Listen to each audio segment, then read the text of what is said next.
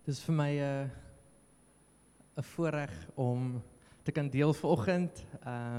Charles het my gevra het om vandag te preek. Is dit iets wat regtig die Here op my hart kom lê het hierdie afgelope 2 weke vir ons as 'n familie. En ek wil van die begin af sê, dit wat ek gaan bring, dit wat ek voel die Here op ons harte druk vir ons elkeen, is nie iets wat ek al onder die knie het nie. Dis iets wat ek nog aan moet werk, is iets wat ek glo baie van ons nog aan moet werk. Ek het nog baie foute, Elzaan sal vir julle kan sê, en ek glo die Here wil hê ons moet ons harte oopmaak vanoggend om te ontvang wat die Here vir ons wil sê, en om hierdie onderwerp te sien as iets wat van hom af is, en as iets wat hy in plek gestel het in die kerk, om ons veilig te hou, om ons op die regte pad te hou, en om ons te beskerm. Right? So ek wil vanoggend bietjie praat oor accountability. Accountability. Om jou lewe oop te maak vir ander mense, om inspraak in jou lewe te gee, om te korrigeer, om te warn, en om te encourage, om jou hart oop te maak vir ander mense, om inspraak te gee.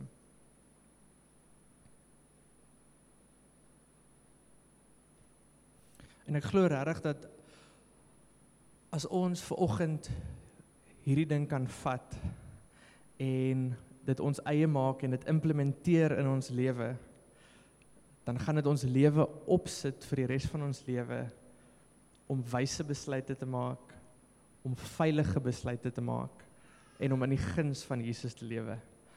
Wanneer ons lewenstyl so inrig om accountable te wees teenoor ander mense. So wie van julle weet dat eendag gaan elkeen van ons voor die Here staan, individueel, and we're going to have to give an account to Jesus for our life. Elkeen van ons gaan eendag individueel, jou vriende gaan nie by jou wees nie, jou familie gaan nie by jou wees nie, jou man of jou vrou gaan nie by jou wees nie, het gaan net jy wees. Jy gaan voor Jesus staan, and you're going to have to give an account for your life. So as Christene, Jesus gaan ons judge. Nie in die sin van judge, jy gaan hemel of hel toe nie, want as sy kinders en wat gekoop is deur die bloed van Jesus, is daai uitgesort, ons is saam met die Here. Maar daar's 'n judgment wat kom vir Christene, waar ons lewe gemeet gaan word. Ons keuses wat ons maak op hierdie aarde gaan gemeet word, en dit gaan gejudge word deur Jesus. So soos wat ek gaan deurgaan, ek gaan baie versies lees, ons gaan na baie versies kyk, so asseblief wees geduldig met my. Ek wil meestal hê dat die Bybel vandag met ons praat. Alright, ek wil hê die woord van Jesus moet met ons praat, en mag ons harte oopmaak om te hoor wat die Here sê vir ons deur sy woord. So 2 Korintiërs 5 vers 10 in hierdie lig van ons wat voor die Here gaan staan eendag, sê Paulus, "For we must all appear before the judgment seat of Christ, so that each of us may receive what is due us for the things done while in the body, whether good or bad." Elkeen van ons gaan voor Jesus staan, en ons gaan ontvang rewards of loss oor wat ons gedoen het met ons tyd hier op aarde.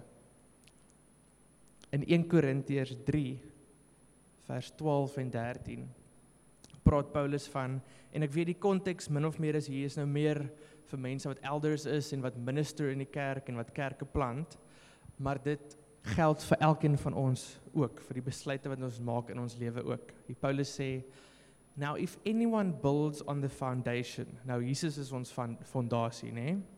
"If anyone builds on the foundation with gold, silver, precious stones, wood, hay, straw, each one's work will become manifest on the day."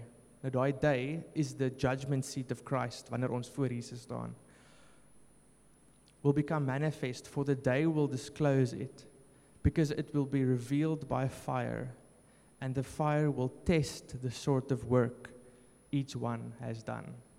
Ons lewens gaan getoets word eendag. Ons gaan voor Jesus staan en ons lewe gaan getoets word of ons lewe gelewe het vir Jesus en vir sy doel en of ons lewe gelewe het nie vir sy doel nie, nie volgens sy wil nie, maar volgens ons eie wil.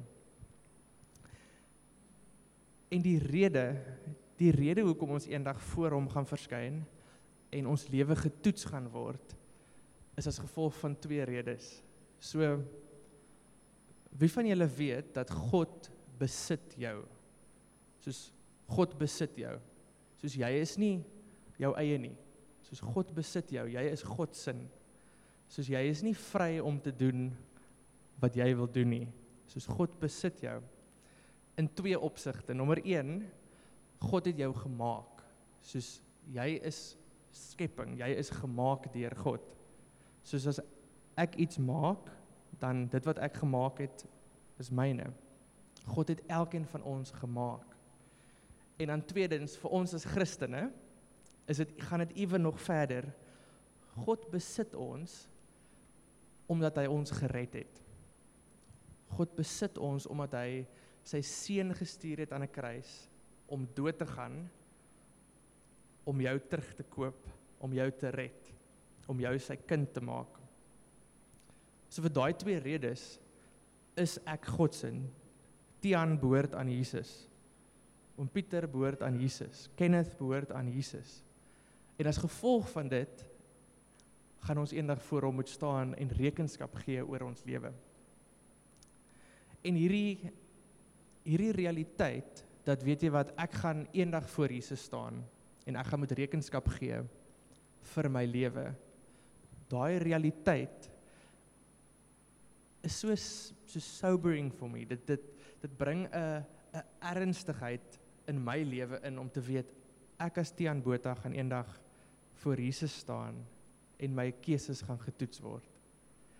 En as gevolg van dit, wil ek my lewe so lewe, dat ek my hart oopmaak, vir boeties en sissies, om nou vir my te sê, wat ek verkeerd doen. Om my lewe nou in te rig, om meer soos Jesus te word, om volgens die wil van Jesus te loop, as wat ek eendag op daai dag kom, en ek staan voor Jesus, en ek is spyt. Want ek het vir niemand die toestemming gegee, om in my lewe in te spreek nie. Of dalk het mense in my lewe ingespreek, maar ek het net nie geluister nie.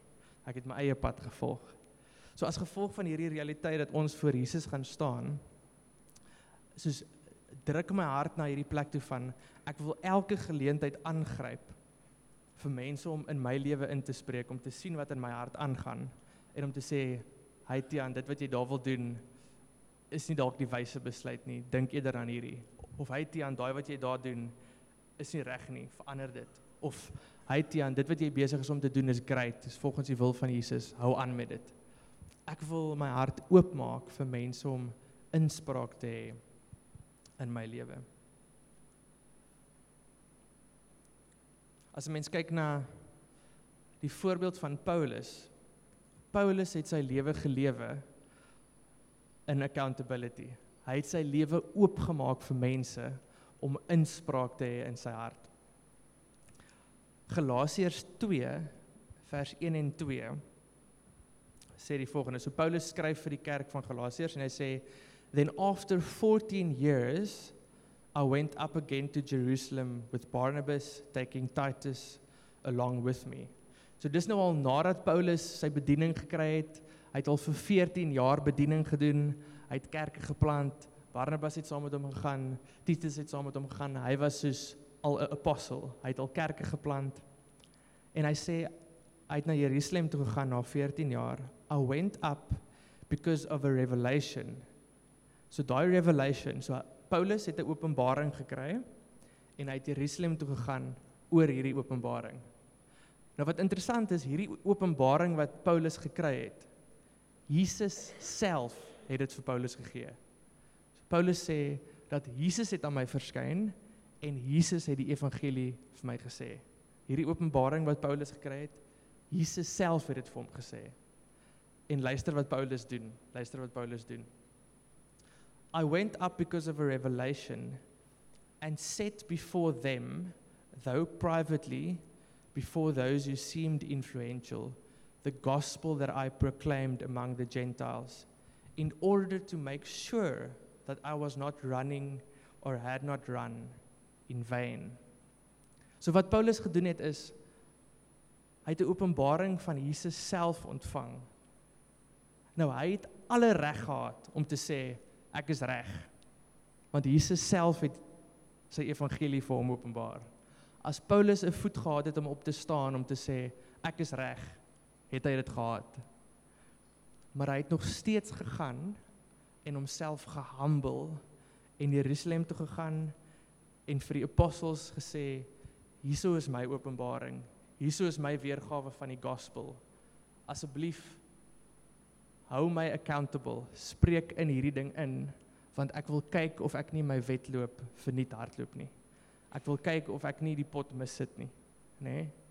So 'n mens sien so in Paulus se lewe dat hy het 'n hart gehad wat humble was en hy het accountability uitgesoek. Hy het gegaan na Jerusalem toe, ewen na 14 jaar, om te kyk of die bediening wat hy gedoen het nie verniet was nie.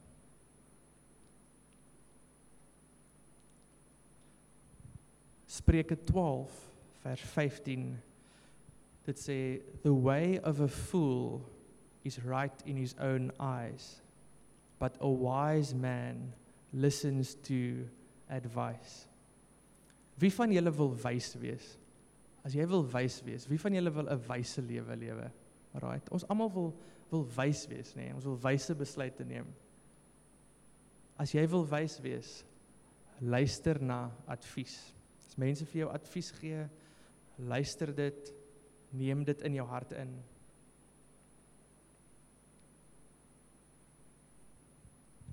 Dus soos wat ek gedink het oor accountability en om mense toe te laat om inspraak te hê in jou lewe, het ek vir die Here gevra soos, wat se goed weerhou vir my, wat se goed weerhou vir ons om lewens te lewe, om accountable te wees met ander, om toe te laat dat ander in my lewe inspreek, om toe te laat dat ander vir my sê oor hierso waar ek dalk verkeerd is of waar ek 'n verkeerde besluit neem. En hier's 2 wêreldse denkpatrone wat ek dink baie van ons partykeer het. Nie dalk volledig nie, maar daar's dalk so ietsie van dit wat in ons gedagtes is wanneer ons die Christelike lewe lewe. En ek wil na 2 van hulle kyk, wêreldse verkeerde denkpatrone wat ons partykeer het as ons soos wat ons die lewe lewe. En die eerste een is hierdie mindset van jy kan nie vir my sê wat om te doen nie, dis my lewe. Ek sal doen met my lewe wat ek wil doen, want dis myne. Niemand kan vir my sê wat om te doen nie, want dis my lewe. Daai eie ek trotse mindset van dis my lewe, dis privaat, ek kan doen wat ek wil, niemand kan regtig vir my sê wat om te doen nie. En baie van die keer sal ons as Christene nie openlik dit sê nie. Ons sal nie openlik sê, hoor hierso, wie is jy om vir my te sê, dis my lewe nie. Maar baie keer met die keuses wat ons maak en die aksies wat ons maak, reveal dit eintlik dat dis eintlik die mindset wat ek het, is ek wil doen wat ek wil doen, nê? En as 'n mens kyk na 'n koninklike manier van dink, 'n kingdom mindset, is dit eintlik so die teenoorgestelde. Jesus sê vir ons oor en oor om inspraak te hê in mekaar se lewe, om advies te ontvang. So luister gou na die volgende. Jesus sê vir sy disippels, is in Matteus 18 vers 15 tot 17. Dit sê, if any brother sins against you, go and tell him his fault between you and him alone. If he listens to you, you have gained your brother. But if he does not listen, take 1 or 2 other along with you, that every charge may be established by the evidence of 2 or 3 witnesses. If he still refuses to listen to them, tell it to the church. Met ander woorde, die local church waar daai persoon deel is van. Nou nie die groot kerk van die wêreld nie, die local kerk waar daai ou deel is van. And if he even refuses to listen even to the church, let him be to you as a Gentile and a tax collector. So ek gaan nie nou veel in detail ingaan met hierdie nie, maar Jesus se hart met hierdie is, of deel van Jesus se hart met hierdie is om reguit met mekaar te praat. Om wanneer 'n mens sonde of onwyse keuses of goed sien in boeties en sissies se harte, om met mekaar te praat daaroor, om dit nie net te los nie. Alright. En dit is wat deel is van community, dit is wat deel is van familie, om familie te wees, is om actually lewe saam te doen, om in mekaar se lewens belang te stel, om te kommunikeer van wat gaan in jou lewe aan, waarmee sukkel jy, vertel vir my. En nie net Jesus het hierdie mindset gehad van, nee, soos jou lewe is nie net joune nie, spreek in mekaar se lewe in. Paulus het dit ook gehad. Toe Paulus skryf vir die kerk van Korinthe, was al 'n ou wat gesondig het, erg gesondig het. En aan die einde van 1 Korintiërs 5, vers 12, sê Paulus dat ons werk is nie om die wêreld daar buite te judge nie. So met ander woorde, as jy iemand daar buite sien wat sonde doen, wat nie 'n Christen is nie, wat nie in die kerk is nie, dis nie ons werk om hulle te judge nie. Ons kan nie daar gaan nie, hulle is buite die kerk. Maar wat Paulus sê is, as 'n boetie of sussie binne die kerk, as 'n boetie of sussie binne die kerk profess om te sê, ek is 'n volgeling van Jesus, ek is 'n Christen, ek is onder die heerskappy van Jesus, wanneer 'n boetie of sussie binne die kerk sondig, dan het ons 'n verantwoordelikheid om te judge. Nie te oordeel in die sin van jy gaan hel toe nie, dis nie waarvan ek praat nie, maar in die sin van om in te step, om te sê, hierdie besluit wat jy doen, ek dink nie dis reg nie. Kom ons kyk na hierdie, om in te tree en om hierdie situasie te hanteer. Paulus sê, for what have I to do with judging outsiders? Is it not those inside the church whom you are to judge? So daar's 'n verantwoordelikheid op elkeen van ons om boeties en sissies op die regte pad te hou.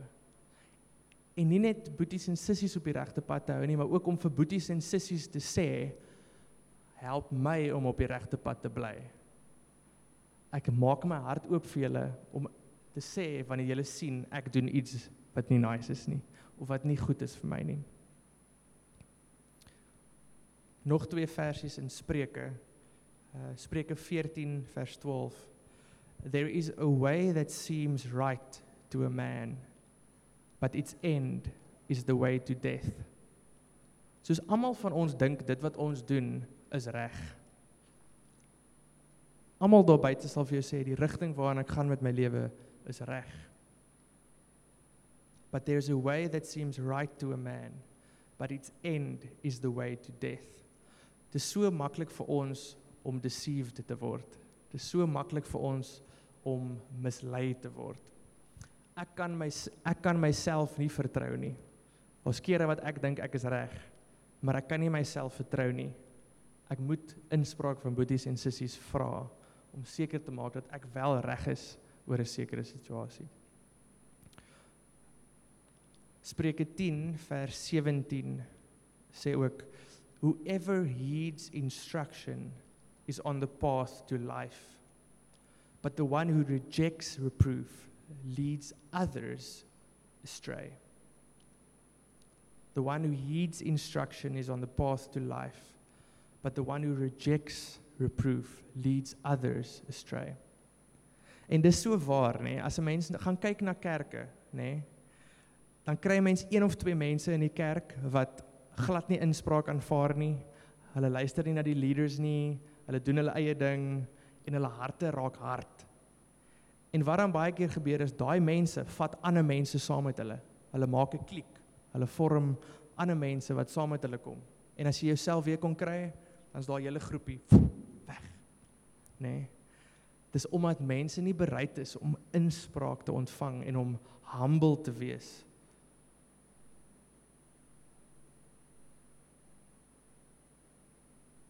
Is julle nog okay? Julle by my, is dit?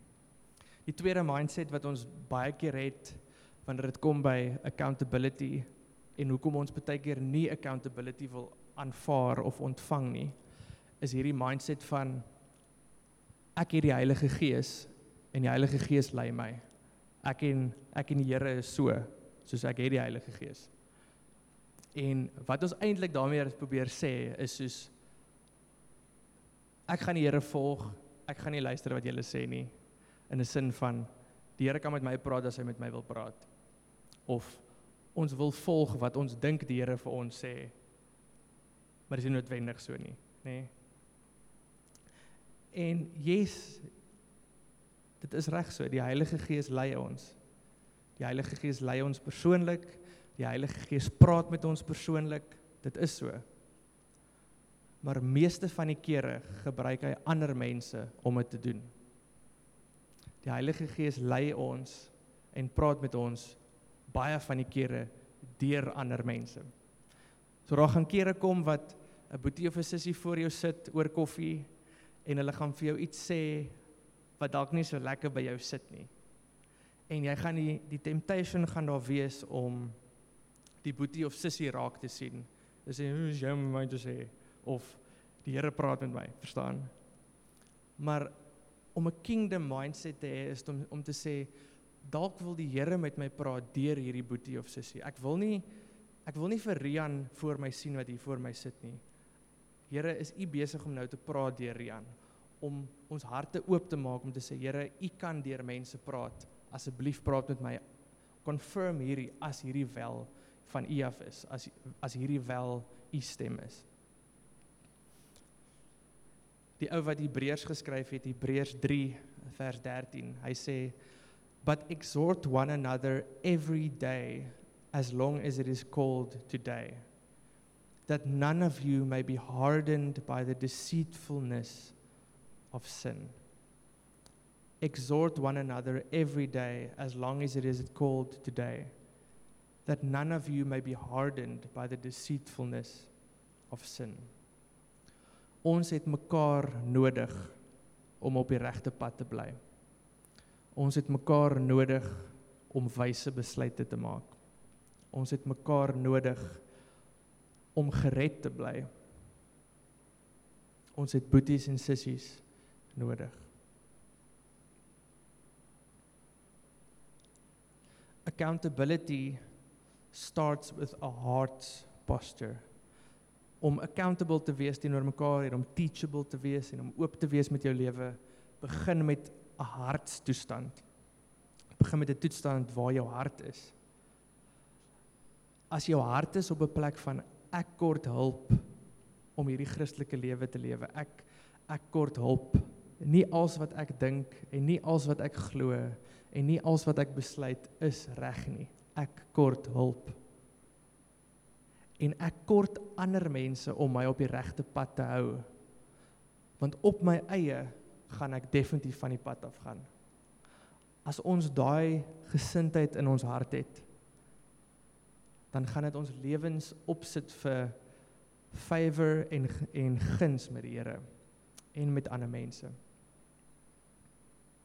As jy vir die res van jou lewe in favor met die Here wil loop, in guns met hom wil loop, dan een van die dinge wat ons moet doen, is om humble te wees en om inspraak van ander mense te ontvang.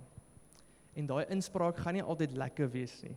Dit gaan party van die kere 'n harde woord wees, iets wat jy nie noodwendig wil hoor nie. Maar dan moet ons hart, ons default plek van ons hart wees, hierdie is goed vir my, hierdie gaan my op die regte pad hou. Kom ons luister na hierdie, kom ons bid dit deur, kom ons hoor by die Here wat hy vir ons wil sê. Nog 2 versies, dan sluit ons af. Spreuke 15, vers 31 en 32 sê die volgende: The ear that listens to life-giving reproof will dwell among the wise. Whoever ignores instruction despises himself, but the one who listens to reproof gains intelligence. Wil jy wys wees? Luister na inspraak. Wees teachable. Hê 'n sagte hart wat gemould kan word deur die inspraak van boeties en sissies. Spreuke 19 vers 20 sê, listen to advice and accept instruction, that you may gain wisdom in the future. Wil jy in jou toekoms wysheid hê om besluite te maak? Luister na inspraak en advice vandag. As ek dink aan hierdie hele ding van om teachable te wees, om accountable te wees teenoor ander mense, dan die bottom line van dit als, hoe ek het sien, gaan oor, as jy 'n hart het wat trots is, of as jy 'n hart het wat prideful is, dan gaan dit moeilik vir jou wees om inspraak te ontvang. Maar as jy 'n hart het wat humble is, en wat sag is, gaan jy makliker inspraak kan ontvang. En gaan die Here jou makliker kan lei, as wat jy 'n hart het wat trots is. So ek wil ons los met 3 vrae. So dink in jou lewe. Dink aan jou marriage. Dink aan jou verhoudings met mense. Dink aan jouself, dink aan jou keuses, dink aan jou familie. En ek wil ons los met 3 vrae. As jy sukkel met sonde in jou lewe, sê jy dit vir boeties en sissies en vra vir hulle om saam met jou met hierdie ding te loop? Is jy oop met die foute en die areas in jou lewe waar jy die pot nog mis het, waar jy dinge nog taaf het? Is jy oop met daai areas in jou lewe, met boeties en sissies wat jy kan vertrou, met wyse mense rondom jou? Tweede vraag wat ek wil vra is, as jy groot besluite maak in jou lewe, met ander woorde, waar jy gaan werk, verhoudings, met wie jy moet trou, waar jy bly, klank jy dit met wyse mense rondom jou, of maak jy net die besluit en gaan aan? Is jou hart oop om inspraak te ontvang oor groot besluite in jou lewe? En dan vraag 3, is jy iemand wat perspektief vra en wat perspektief uitsoek van ander mense af oor spesifieke areas in jou lewe? Is jy iemand wat uit jou pad uitgaan, soos Paulus wat na 14 jaar Jerusalem toe gegaan het, om te hoor of sy gospel reg is? Is jy iemand wat uit jou pad uitgaan, om inspraak en perspektief te vra van ander af?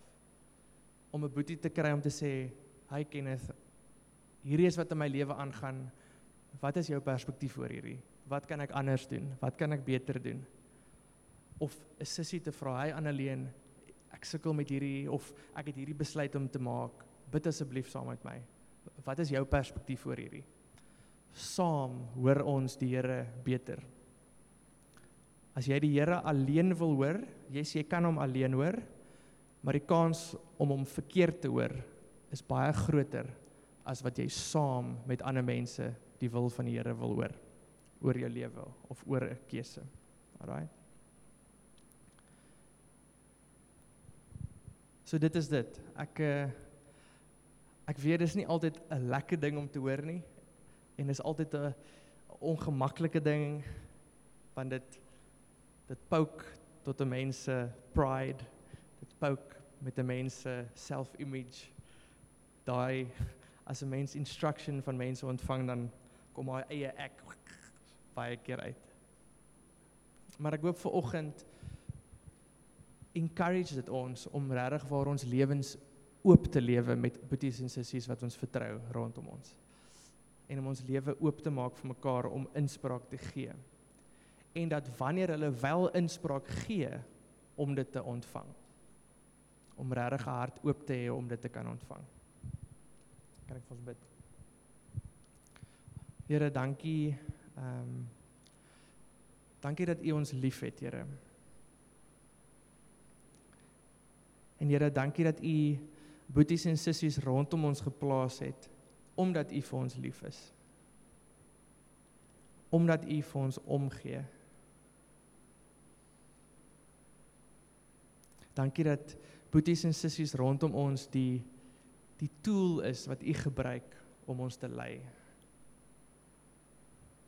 En Here, ek kom bid, mag elkeen van ons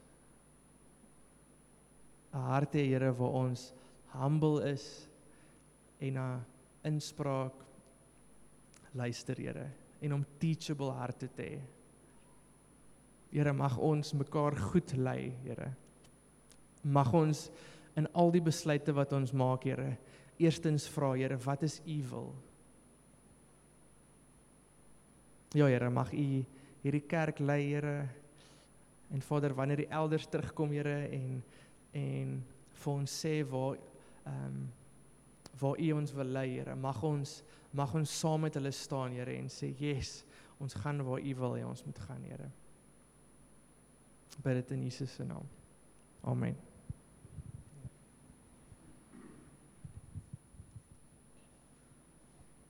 Sure. Thank you, Thian.